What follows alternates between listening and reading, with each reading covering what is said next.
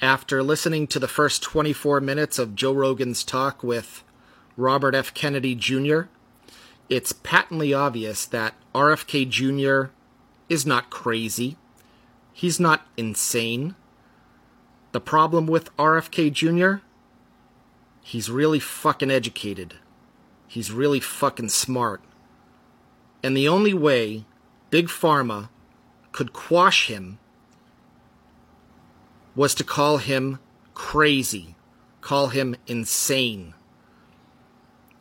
I can hear it in his voice. This has taken a toll on him and his wife Cheryl Hines. He needs to be vindicated. This is an injustice to every American who has ever taken a vaccine. Mercury? I've learned a lot about it in 24 minutes. This is disgusting.